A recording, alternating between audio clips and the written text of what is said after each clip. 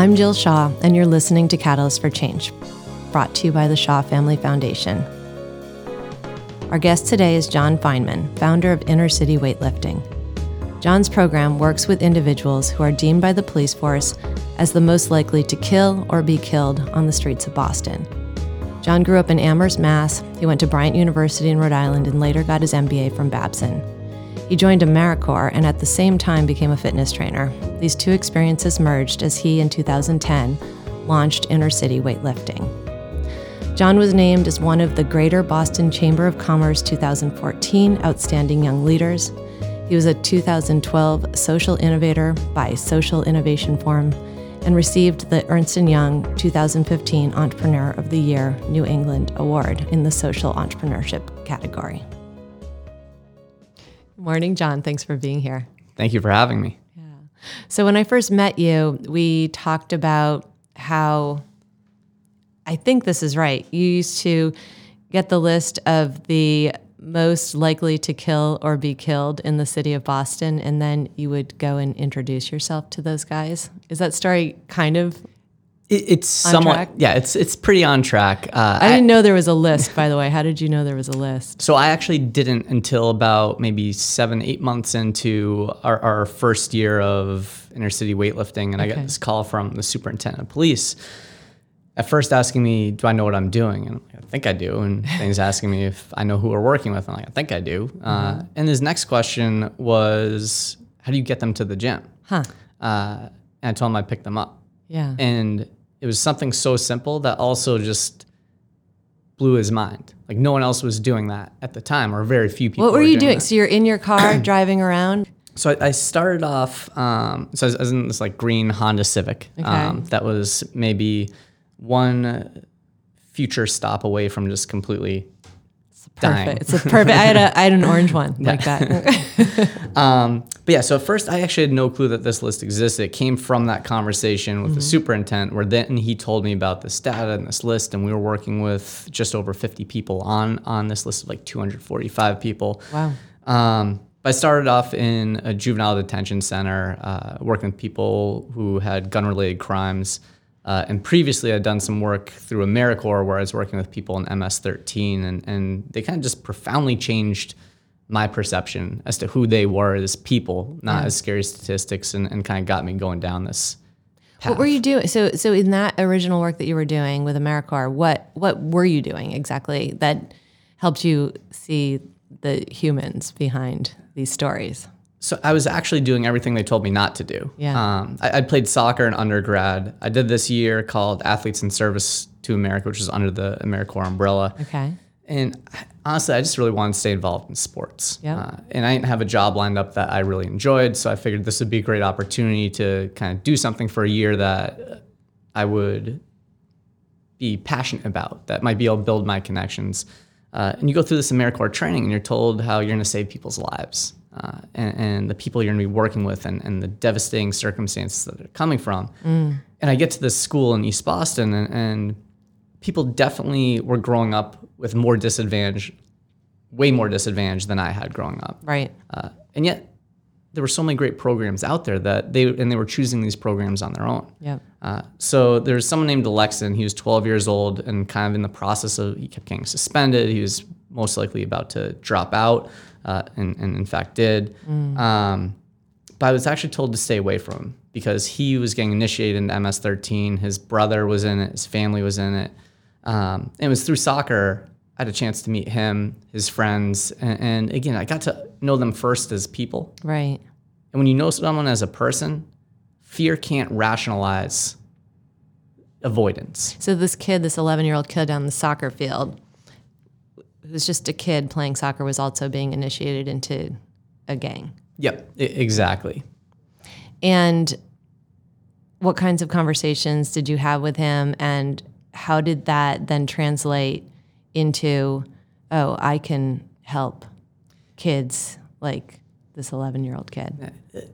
Initially, I think this is the real power of sport, and ultimately what weight training has done for us is that it just evens the playing field a little bit. It's not about this kind of power dynamic that exists. It's about this game that you are actually unified in. Yeah. So the conversations actually had nothing to do about life. It was just kind of we were smiling and laughing, and he ended up being one of my favorite people to work with for the first part of that year before he ultimately got suspended and kicked out. Yeah. At the same time, I was looking for other programs to get him and some of his friends in, and no one would work with them. They'd either already been kicked out, or because of his name and how he was known in the community, people were really hesitant to work with him or his friends. And I just saw this real gap in services. You know, there were so many great programs working with people who had disadvantages, working with people who were still in school. But I couldn't really find very many, or any at the time, not that they weren't out there, programs that were willing to work with someone that has a lot of safety considerations that you'll have to take into account. I figure if no one else wants to do this, if I'm actively being told, don't go near him, stop working with him, if no one else wants to do it, I'm actually enjoying this. Oh, that's so maybe interesting. I should. What a gap, you know, what a gap that you saw. How did you, I think the superintendent of police question was probably a very rational and good one. How did you know that you knew what you were doing when you shifted gears and said, okay, well, there is a gap in the industry, and I'm going to go fill that gap by helping kids like, what was his name again? Alexin. About like Alexin. So did you do anything to kind of prepare for this, or you just kind of said, okay, and why did you pick weightlifting? Like how did this whole thing kind of come to form? Yeah, I would probably argue I still don't know what I'm doing. I don't know about that. The fact is, I grew up in Amherst, Mass. I've never been shot. I haven't done time in jail. I didn't grow up in a family income of less than $10,000 per year. Whereas the majority of the people we're working with today, all three of those things are true. So it's really important that for this to succeed, for ICW to succeed, I had to listen. That was my only choice. Yeah. And when you listen, something really cool happens. Yeah. It's not about solving a problem from your perspective anymore. It's about gaining perspective and seeing new solutions to challenging and complex social issues. So who are you listening to? I was listening to people in our program. I was listening to Alexin. I was listening to the people I would train on Saturdays at a juvenile detention center. And in terms of how I chose weight training, it wasn't a well thought out plan. It was something that I just enjoyed doing. Okay. At the end of that year of AmeriCorps, I actually became a full-time personal trainer. So this idea didn't kind of just happen overnight. Right. I went from an AmeriCorps stipend of like $800 a month. Within 6 months, I was making $120,000 a year training clients. And I loved personal training. And after a couple of years of that, I felt like I hit a ceiling. There's 56 sessions in my schedule every week. Thankfully, some people would reschedule and give me some time. Yeah. And I was actually talking to a couple of my clients who asked me what it is that I ultimately want to do. And somehow I started talking to them about Alexin. And this idea of using weight training to work with people who changed my life. So the gym for you is just the field. It's the same. It's the same. It's the place where you start to build a relationship.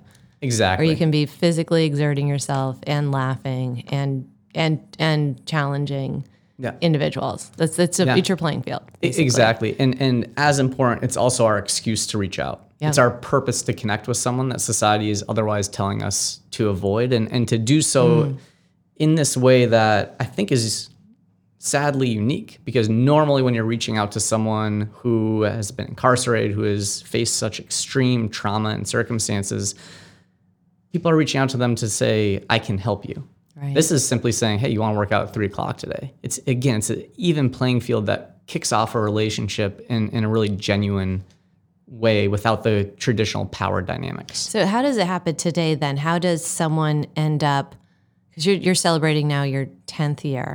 January 5th was our 10th anniversary. That's amazing. And so you have 10 years of history doing this, and I'm sure it looks a little different than you driving around in your green Civic. I now have a black HRV. Okay, there you go. And so upgraded. upgraded. Are you still driving around and making those invitations, or are folks who are already participating in your program bringing more individuals in? How do you find, what do you call them, your clients or your students? So we've gone through a lot of narrative change in order to really kind of respect the people in our program, who we now refer to as the people in our program, Okay. And kind of play against the perceptions and stereotypes that society often places upon them. Yeah. So it's been kind of this real evolution, not just in terms of the program, but how we talk about what we do. It's a beautiful, pure definition, actually. Yeah. Right? There's Yeah. nothing in that word, in those words, that isn't exactly what Yeah, it's all about. exactly. I love that. So when people in your program get to your program, I guess, first of all, how do they get there? So still transportation is a big issue. We pick people up and get them to and from the gym. Yep. What about the first invitation, though? The first invitation is you pulling up next to someone and saying, hey, do you want to go to the gym with me today? Sometimes if we have a connection. Okay. At this point, we've been around long enough. A lot of it is word of mouth Yeah. from people who are already with us. Okay. And we kind of know who is most active, Okay. and who we're trying to target. And at the same time, You know that because of the people in your program and the work that you're doing with them, or do you know it because of work that you do with the police, or both, or how? Like, because you must be mapping this all the time. yeah, so especially the people in our program. Yeah. We're fortunate we have a pretty good relationship with the police, but it's kind of one arm removed. Yeah. Or 1 degree removed.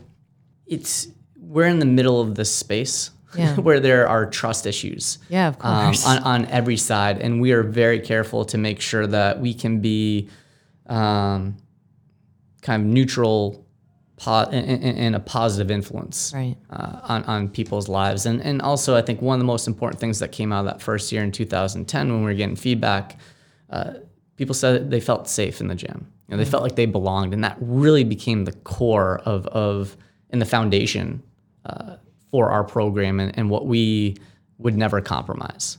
Talk a little bit about the program and how I know there are 4 stages of the program, and talk about how someone moves. So someone who has been arrested, has been incarcerated, has potentially been shot once or multiple times, that individual comes into your program. I can imagine that's a very raw state in which they sit. And then how do they move through the program, and what does success look like along the way? Yeah. Initially, in 2010, this was going to be just a weightlifting program. It was such a naive concept of mine, and somehow weightlifting was actually going to be what would work. Yeah. We're going to get people into the Olympics and college athletic scholarships, and at the same time, I was always very clear who we wanted to reach. Right. And we start doing the work, and we realize we've got people who are paralyzed from bullet wounds. We have people going in and out of jail. Unfortunately, we have people that get killed. And the idea that weight training was going to solve something was absurd. But what was working was this text message that at the time in this bootstrapped pilot model, we'd send 3 times a week saying, hey, I'm working out at 3 o'clock today. You want to join? And that kicked off what would ultimately become this 4-stage model that we have today. The first stage being trust. There is no reason for the people in our program to trust me right away. If anything, I look like and have been called the FBI until I developed that relationship. And then someone said, no, he's cool. Thank God. So it's really about initially earning someone's trust. Right. The second stage is hope. And that was really important because initially people would talk to us about the importance of education and careers. And it is incredibly important. And everyone wants that. Of course. But it's also Maslow's hierarchy of needs. Right. If you can't see past today, Right. an education, a career, while you want it, it's too far into the future for you to prioritize that over your basic needs that you have to take care of just to see tomorrow. Yeah, and I think it can't be said to. I mean, it feels like a very light thing when you say, "Oh, well, there are so many kids," and I know this talking to kids in the Boston Public Schools. There are so many kids who believe that their runway is kind of 18 years old. Yeah, It's like extraordinary to think that is just like that's where they see the wall. So between now and 18, they're going to kind of survive. It's And tragic. it's a real thing. Yeah. And it also it takes me back to the things that I took for granted growing up. Everyone around me had some master's degree, Right. so college was always in my future, and it was just what people do. Whereas the people we're working with, most people they know go to jail, not college, Right. Or they're dead. And so the impact probably that sell has. drugs. Yeah. Yeah. And again, it's survival. So that second stage is really about leveraging the gym now to deepen those relationships. Okay. To create hope by putting more options on the table. So are they already then seeing past 18 or past prison in phase 2? They're not necessarily seeing past it, but they are seeing toward it, if that makes sense. Sure. They if they're coming into the gym, Yeah. it means that they're willing to honor that relationship, that trust, Yeah. to take a chance on something that may or may not work out, but to take that chance because it might lead to a different alternative. And that's kind of the beginning of hope. And what happens over time is you'll actually hear people, sometimes they'll say how they have hope, but other times they'll start talking about what they want to do in a year. And that is such an important moment. And that is also where we start to kick off, and all 4 stages are really happening at the same time, but where we focus and prioritize shifts based on where the person is. And that starts to kick off that 3rd stage of the model. And that's all about bridging social capital. So roughly a third of the people in our program, they're studying to become personal trainers. Okay. But the majority, they're leveraging the network in the gym to find jobs in other industries. Talk a little bit about the ecosystem in the gym, because it's not just the people who come to you who are coming out of these difficult situations, but it's also clients, right? So you've got this mix of individuals in the gym. This is what I believe is the most important part of our model, and has the biggest impact, and also is where my passion is. Yeah. So we have personal training clients and also corporate training clients. Personal training clients are people who are coming to either of our gyms in Dorchester or Kendall Square, and they are paying the people in our program to train them. Yeah. And these are generally affluent people who have never known anyone that's been to jail before. And what makes this so special and unique is that all the power dynamics again get flipped. Yeah. So you're not there to mentor someone, you're there to learn from someone. Right. And it kicks off these really genuine relationships that on one side give the people in our program access to new networks and opportunities that lead to jobs in and outside of the personal training industry. Right. And on the other side, they gain voice and agency to change the narrative about who they are, the communities that they come from. And most important, when you look at this history of this country, starting with slavery, moving into racial terror, moving into segregation, moving into mass incarceration, what's been used all along to perpetuate this is fear and criminalization of people of color. Right. And when you are now friends with someone who statistically is one of the 245 most dangerous people in the city, Right.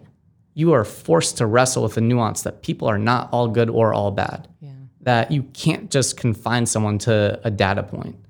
And if that is true, then fear cannot be used to rationalize mass incarceration. And you start to have this much greater impact. And that really becomes our vision for the future, is how do we leverage these core services? How do we grow these core services to have more people question these circumstances and social norms that lead to and perpetuate, whether it's for good intention or not, oftentimes to perpetuate the very social issue we are trying to solve. Yeah, talk about that just for a minute, because I was looking at your website the other day and it mentioned the cost of the cost of gun violence, I think is the stat that's on, but it ends up with lots of incarcerated individuals and people dying. And can you just talk a little bit about it's kind of extraordinary how expensive it is for America to manage this problem.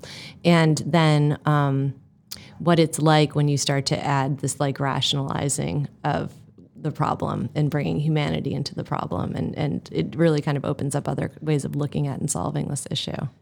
We are spending $80 billion or more on prison industries right now. Right. And what's interesting, I don't know if interesting is quite the right word, but Curious. what's curious about that, I was asking a bunch of people we were working with that first year, how much money would it take you to not have to turn to the streets for money? Right. $150, $200 a week. I know. So we're talking about $10,000 a year, and yet we're locking people up at a price point of somewhere between $35,000 and $55,000 a year. Right. In Boston, because I think you said in Massachusetts it costs about $55,000 for 1 year to direct cost of an incarcerated individual. Yeah, and part of that depends on which prison they're at. So there's variables, but that is a kind of the average cost. But why doesn't anyone ever take an economic approach to that? I mean, you are, but it seems like, right, if we are spending $55,000, and I think once they rationalize it, it's probably more than $10K to keep them off the street, right? But let's assume it's like $40K, because a bunch of guys are now graduating through your program and making $40,000 a year. Why aren't we using more carrots to solve this problem? Why isn't there more love, John? I think, again, it comes down to fear. These are instincts that are actually baked into us. Yeah. So until we really understand how our instincts play into the model and kind of this psychological perspective and sociological perspective, it is so easy to leverage fear to say, I'm safer this way. And you don't have to look further than the opioid epidemic. Right. Until it started happening to white affluent communities, it was this war on drugs. It was, keep that away from us. Right. It starts happening to someone who either looks like you or is your family member, and you realize the solution is not to criminalize this person. The solution is to help this person. Yeah, that's an interesting point. Unfortunately, I think too often, and this isn't to point the finger at anyone, because these are our basic instincts. Right. We have this fight or flight response. Right. Fear is baked into us for survival. Right. But we're also living in a society now where our instincts aren't necessarily serving us the same way they did back in the age where we were trying to hunt for our food every day and we were constantly under threat of attack from wherever. Yeah. Our instincts are very expensive. Yeah. Go back to the ecosystem that you've created in the gyms, and this notion that social capitalism is a very important part of kind of shifting the paradigm that the people who come to you are in. Have you seen that social capital actually be built up and be used? Does it really work? Do you have examples of it? Yeah, we have more examples than I can count, luckily. Yeah. In some cases, we have people who have a probation violation are looking at 5 years of prison. Yeah. One person in particular had 3 of his personal training clients show up, 12 letters, and he was released. And then a year later, he was off probation and out of jail for the first time in over a decade. And he's remained that way today. This was about 4 years ago now. Okay. We have other examples of one of our personal training clients getting someone to the electrical union. And in this apprenticeship program that generally won't accept anyone with a violent crime, and yet they're able to overlook it because they now know this person. Huh. We had another person who applied for a job at Boston Medical Center. He got held up at the Corey screen. Yeah. One of our clients knew the head of that department, makes a call, they get coffee, and he's hired the next day. We have another person who's a CEO of a company. He hired 2 people from our program to work in his cafe. We have a director of a Toyota dealership. He's hired a total of 17 people from our program because he knows them. And I even look back at my own upbringing. It's like my first internship was at a company where my dad worked. Of course, right, right. And so we so many times we all leverage this. Yes. And I think it was eye-opening to me, as this was not an original part of our model. But when we recognized this bridging of social capital and what it could do in both directions. How does it, I can't even put myself in the shoes of someone who comes to you. What is it like, though, to shift from, I'm a kid, I'm 11, 15, 17-year-old kid on the street who's been shot, has been in prison, to I'm working in a cafe because I was training the CEO of this company, and now, that's a massive social shift. Is it scary for these guys? Absolutely. I think it's as scary for the people in our program as it is for someone from the outside to show up at the corner of Morton and Blue Hill and pull over and get gas at that mobile station. Yeah. So Like imagine, right? Like how do I act? What do I do? Who do I say? What are people going to think of me? And it's where when all four of these stages, the four stages being trust, hope, social capital, economic mobility, they're all happening at the same time. It's where we've been really purposeful about where we focus because we can leverage that trust to get someone into the gym. Yep. We can leverage that trust. We brought a group of people over to Harvard Business School on Tuesday. What did you do there? So we actually got to participate in a class where the class is actually a live case study on earning trust. So as myself, we had 5 people from the program, 3 people were on stage and just talking with the student body on stage to tell people Right. and teach people. But you can leverage that trust to get people into situations that they might not otherwise want to go to, and then all of a sudden they go there. So we had people from our program now brought in as thought leaders and teaching. And what happens is that when you go into those things initially just because you trust someone, you start getting more comfortable. Same way I remember feeling like a fish out of water the first time I met up with someone from our program where I met with him in a park to meet a bunch of his friends. Yeah. But the more you do it, the more you start understanding the social situation. The more you start understanding those social norms, feeling welcome, feeling like you belong. And at some point it's home. Exactly. So while it's never an easy shift, especially when the people in our program have had so many years of trauma, while it's never an easy shift, there is this kind of initial testing of the waters with us, that developing of that relationship, and then we can leverage that relationship to start to provide new experiences for people, and vice versa, them for us. How do the people in your program deal with trauma? In a variety of ways. We actually, 2 years ago, brought on a mental health resource coordinator. She has been incredible. Yeah, I bet. We initially, and I was the one who made the initial mistake, and as a result, ended up having to train our staff that we're not social workers. We will often be in situations where, because of that trust, because of that relationship, people will open up to us, and that part is great. But we need to know where we cannot push a conversation further, because it's opening up an emotional wound that we don't know how to stitch back together. Versus listen, sympathize, empathize to whatever extent you can, knowing that, at least for me, I never really have experienced any of this. Right.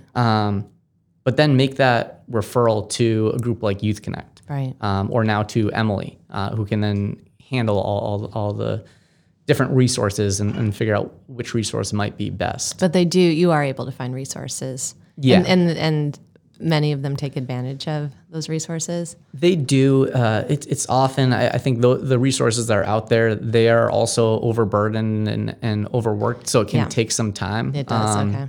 And that part is unfortunate. Yeah. But it's not because, good people aren't out there. It's just, there are some tough situations and that need fast responses, and the willingness of someone can change day to day as well. Sure. Of course. And so it's kind of, how do you take advantage of those opportunities before it kind of goes away? So, right. And so talk about recidivism and how often do you see people who come to your gym escape that cycle or get pulled back into it? How effective is the program and all the things that you're talking about that are very positive? How effective is it in cutting through that cycle?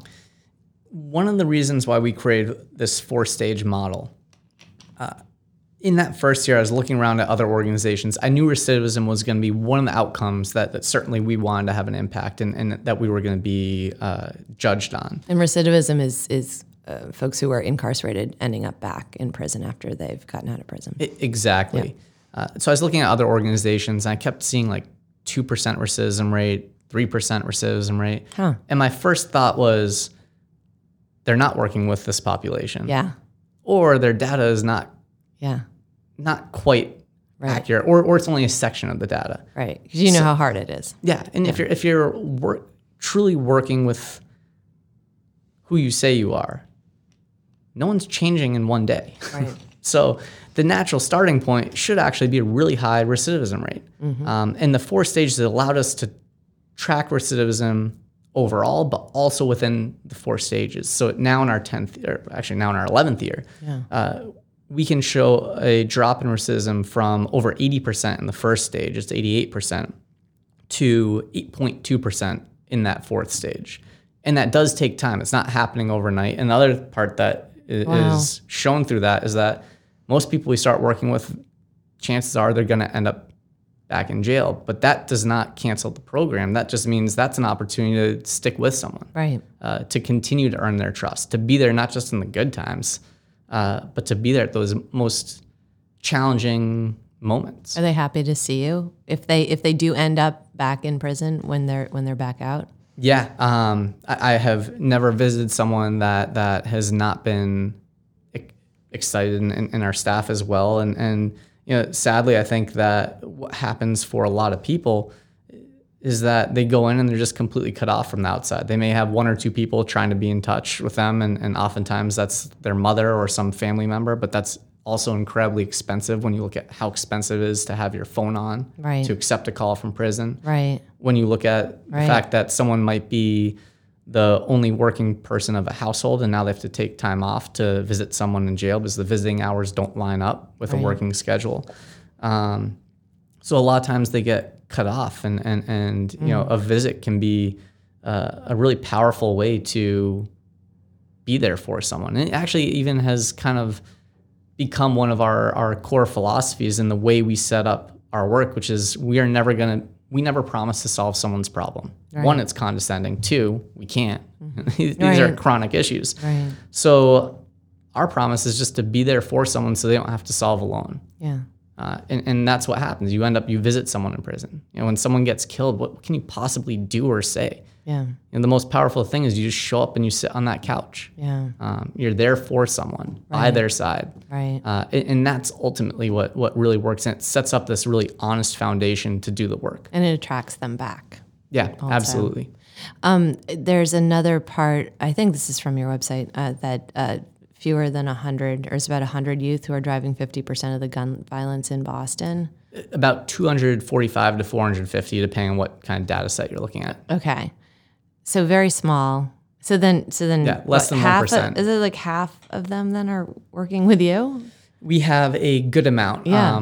Now, part of that is that in this 4-stage model, the trust stage means that we're in touch with someone, they've expressed interest. Yeah. One of our biggest capacity restraints is that we don't compromise people's safety, so we wouldn't mix people or groups together that wouldn't otherwise get along. Right. So if there's a gang member and there's another gang member and they're obviously at odds, you're not going to bring them into the same gym.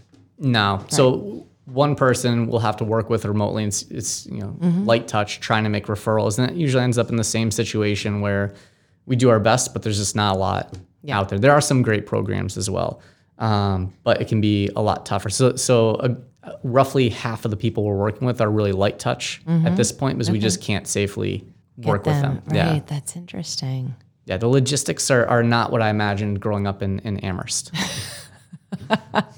You just can't physically be where somebody else is. How do you know? I guess you know because you talk to everybody and they tell you. Yeah, we from day one have just listened to the people we're working with. They are directly involved in the intake process, and they help guide us as to who can and can't be in the gym. And we do so in a way where we're not like giving away someone's address or anything like that. But we always make sure that we are checking with people in the gym, and it helps on both sides because they feel safe when someone new comes in, and that new person coming in is not going to be looked at skeptically because people already know. Do they know, the kids who come into the gym or the other people who come into the gym, do they know each other? At this point, a lot of them do, Yeah. Because we're working with so many different groups, and we're not at capacity in terms of an individual standpoint, but in terms of what groups we can work with. So most of them already, they've spent time in jail together. Yeah. They know each other. They know each other's friend. It's so interesting. So what does the typical person who comes into your gym look like? Or, is it young, old, male, female? It varies. It is predominantly young men. Young men. In the age range, the youngest person we've ever officially enrolled was 12. He was part of 3 armed robberies with a gun, so we weren't going to wait for him to hit some arbitrary number. Right. The oldest person we're working with is 37. He's been shot 7 different times, 8 times altogether. So it's really based on life circumstance. The average age range is more between like 17 and 25. Okay. And do they have family? They do have family. I mean, you hear some of the stories of some of the people in our program. Most have had a family member locked up before them. Most are coming from a family income of less than $10,000 per year. Oftentimes no one is working, or it's a single family household, and the mother is working. But I mean, the trauma too, it's in asking some of our guys, more than 50% have seen someone shot or die before the age of 12. Right. And the impact that will have on a young person, you can't compare, at least for myself, I can't compare the way I grew up and look at that as, oh, why aren't you in school? Why aren't you? You can see why there's a wall at 18 years old. Yeah, exactly. It's been sadly patterned and taken away from them. I think, again, it comes down to, if you use fear to rationalize mass incarceration, you are taking family members out. Right. And not in a setting where they're getting help. Right. And able to come back and be better for Help their family. shift, right. You're simply just taking a key person out, and then what happens? So that's an interesting point. So when you're working with the people who come into your gym, what happens as they evolve through these 4 stages to their relationships, their families? I mean, do you see shifts happen kind of beyond just them personally? Yeah, absolutely. So one of the shifts that we see is that a lot of people, as they go through our program, they start bringing in their family members and their friends. We also see, we have one person who got a job at Enterprise. Now he's getting a job for other people at Enterprise. And you see this kind of ripple effect where the opportunities that they are now leveraging, they in turn leverage for others.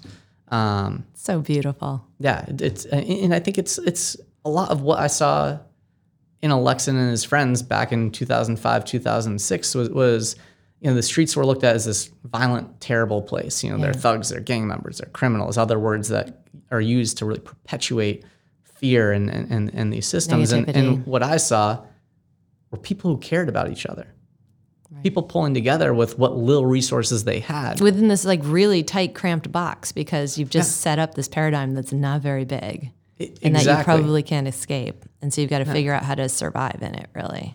Exactly. And so at the core of it, what I saw was love and support and togetherness. Yeah. And yeah, of course, I don't agree with any decision that ends in kind of illegality, but when you look at that being the core, and then you all of a sudden provide positive options, you see the same thing. It's that love, it's that togetherness, it's that support. But now this time, instead of turning to the streets to make money, you can't make money anywhere else. If you can't get money, you can't help your family out with rent, and you can't help out with food and everything else. Right. But now you're able to help out in expanding these positive opportunities and options for other people. And you have to understand, it makes sense that trust is such an important piece of it, because you really have to trust that positivity and those openings are actually accessible to you, that they're really there for you, and that they're truly not, kind of a facade. Yeah, because no one who's been shunned by society wants to go to something else just to have that door closed on them for something that people don't understand. So let's talk about education for a moment. The average person who comes into your gym, how did they make it through high school? They're generally from Boston, I would imagine. Yep. And they were at some point probably enrolled in the Boston public school system. Yeah. Do they talk about that? Most have been expelled or dropped out from the Boston public school system. Most who do have their GED got their GED in prison. Okay. And then we have a fair amount of people who need their GED, but struggle because they can't necessarily get anywhere safely or go to a class. Okay. So it's another area where we actually leverage the gym and have set up classrooms where we can have instructors come in and teach someone. That's great. So kind of looking at our gym is not just a gym, but this place where, what we can do really well is earn trust, is get people to the gym. Yes. So then how we leverage it to bring in all the things that we're not going to be the best at. We're not going to be the best, nor do we want to even be ourselves a GED program. But there's so many great programs and instructors out there. Can we bring them in and get them working? So this, right. So this notion that there's this schoolyard to prison yard pipeline, which I didn't really understand until I started working in the cafeterias. And as it's incredible to me that depending on where I am in the city and which school I'm in, the odds go up that the kids that I'm sitting with at a table could end up in prison. Yeah. Right? I mean, these are real hardcore, pretty dense statistics. And so I'm curious if you think, and maybe it's just too far out of scope of the education system, but are there things that aren't being done today that you think would be smart to do within the framework of the public school system to help expose kids to kind of what your level one is, right? Before they have to go through this entire traumatic cycle. Yeah.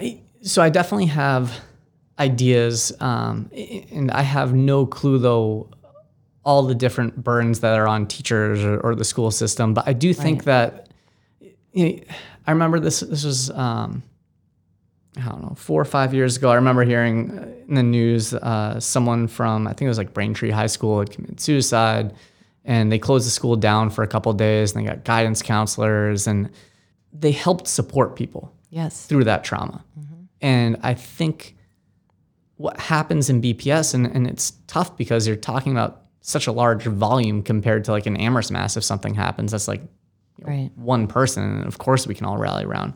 But the more you can adapt to that individual, their circumstance, their context, the people, that, at least for me, I think back to my favorite teachers, it wasn't necessarily what they taught. It's the connection they were able to make with me. I think it's the same thing in this case. And again, it might not be a fair burden to place on the Boston Public Schools where they're working with so many people. But if someone came in that morning and didn't eat, if someone came in that morning and their cousin was killed the night before, if someone came in that morning and they saw someone shot or die the night before, they are not going to be able to learn the way I was growing up. Right. And I can't imagine how much it would take to go into having that kind of adaptability and flexibility in school. And but I do think until you can get to that point, the system is just not going to work for people who are facing such extreme circumstances and trauma, and also for people who are just up against some really hard circumstances in general without the extremes. Right. Yeah, I think it's such a beautiful point that part of it is a pause where, the schools are under such rigorous pressures to hit milestones around achievement tests, and the city is being deeply criticized right now for the number of kids who can even hit or exceed expectations on test scores, and it's not very high at all. But to your point, if you have so many kids coming to school, 'cause it's not really one kid. When someone's shot in their community, it's so many kids who experience that same trauma and go back into the schools the next day that, we adults need to be kind of mindful and thoughtful, and maybe the pause, right? Yeah. And really kind of thinking about how to tackle those immediate stressors. I mean, if they walked into school with cancer, we wouldn't sit them down and start teaching them math, right? Yeah. And so, it's just, it's amazing what is hidden in our minds that actually needs to be addressed in order for us to be successful. Yeah. I think it also is just compounded by the fact that not necessarily that you're not supposed to bring it up, but if you don't feel safe bringing this stuff up, no one's ever going to know. And again, I don't think that's fair to put on the scary stuff, child. To your point. Yeah. This is all fear-based stuff. Yeah, exactly. To sit and talk about someone being shot last night is especially for someone like you or me where we have no context for that. Yeah, absolutely. It's interesting. So there are other organizations in Boston who are working on this as well. Do you all work together? Are there many of them? Could there be more? I think there could always be more. There's groups like ROCA, like College Bound Dorchester, Youth Connect, Youth Opportunities Unlimited.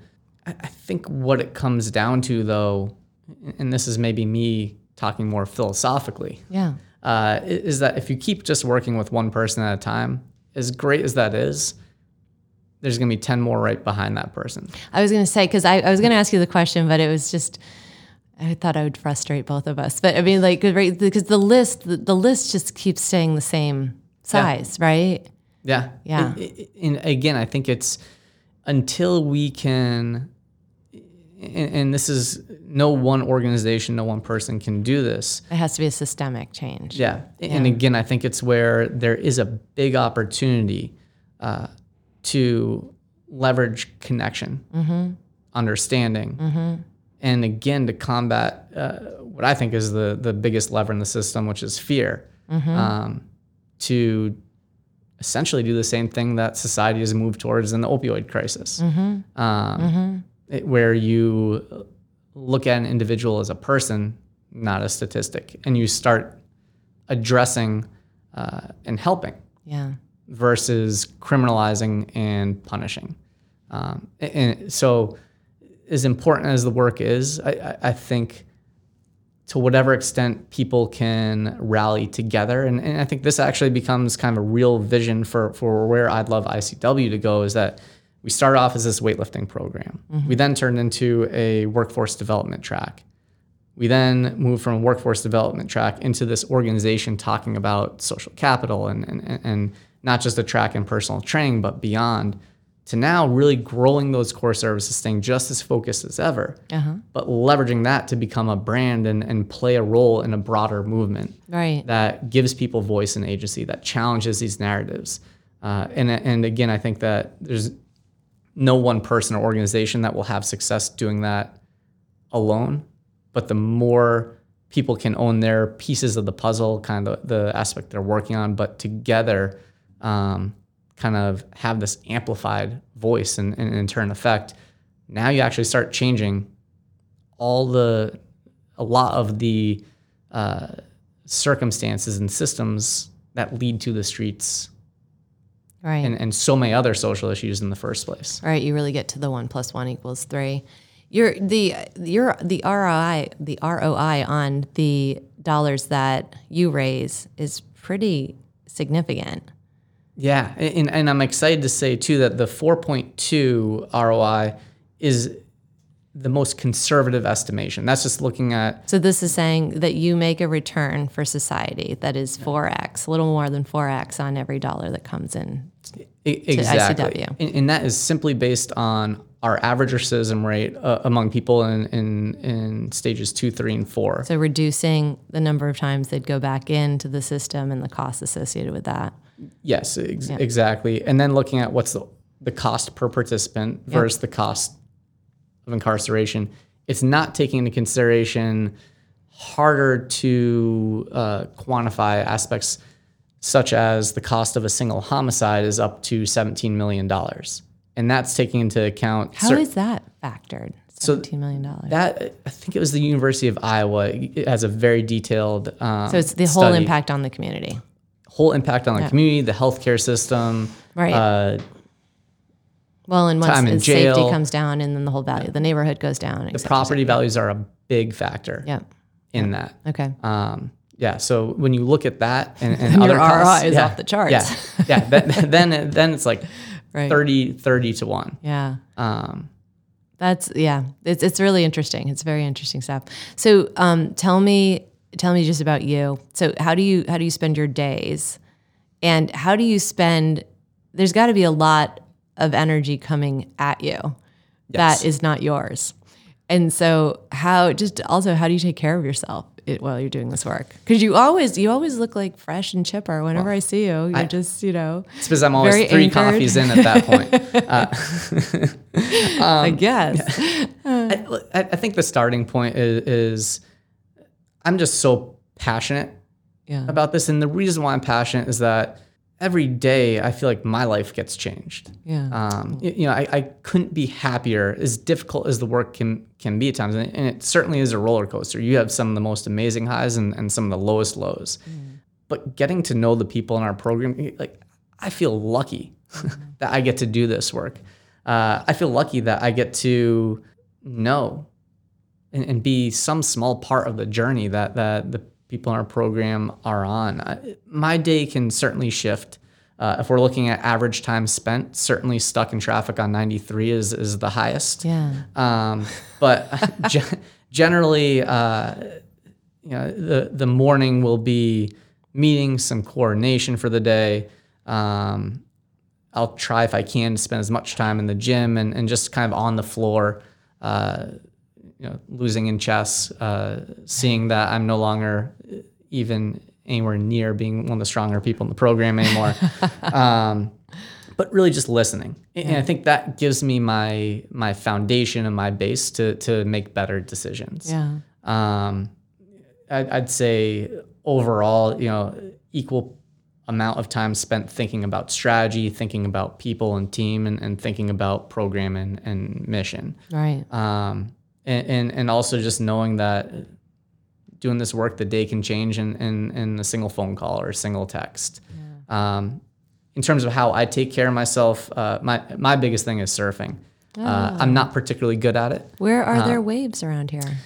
So Rhode Island, I'll go to Second Beach and First Beach. I'll go to Nantasket, although they tagged a great white shark like a mile up the coast. So that one I try not to go to as often.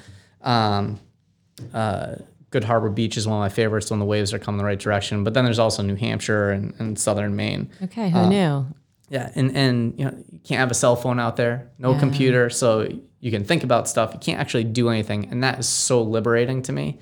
So surfing is where I spend my time in terms of self-care. That's great. That's great.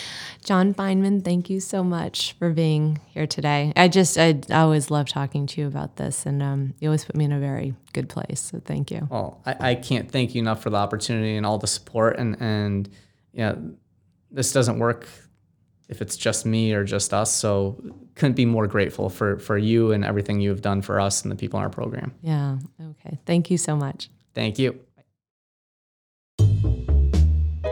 Thank you for joining my conversation with Inner City Weightlifting founder and executive director, John Fineman. Every time I talk with John, I'm reminded of how magnificent he is and how lucky we all are to have an angel like him working amongst us. His perspective on how human we all are is incredibly refreshing and motivating. I hope that you enjoyed today's podcast, and if you did, please rate, review, like, and share it with your friends. Have a great day.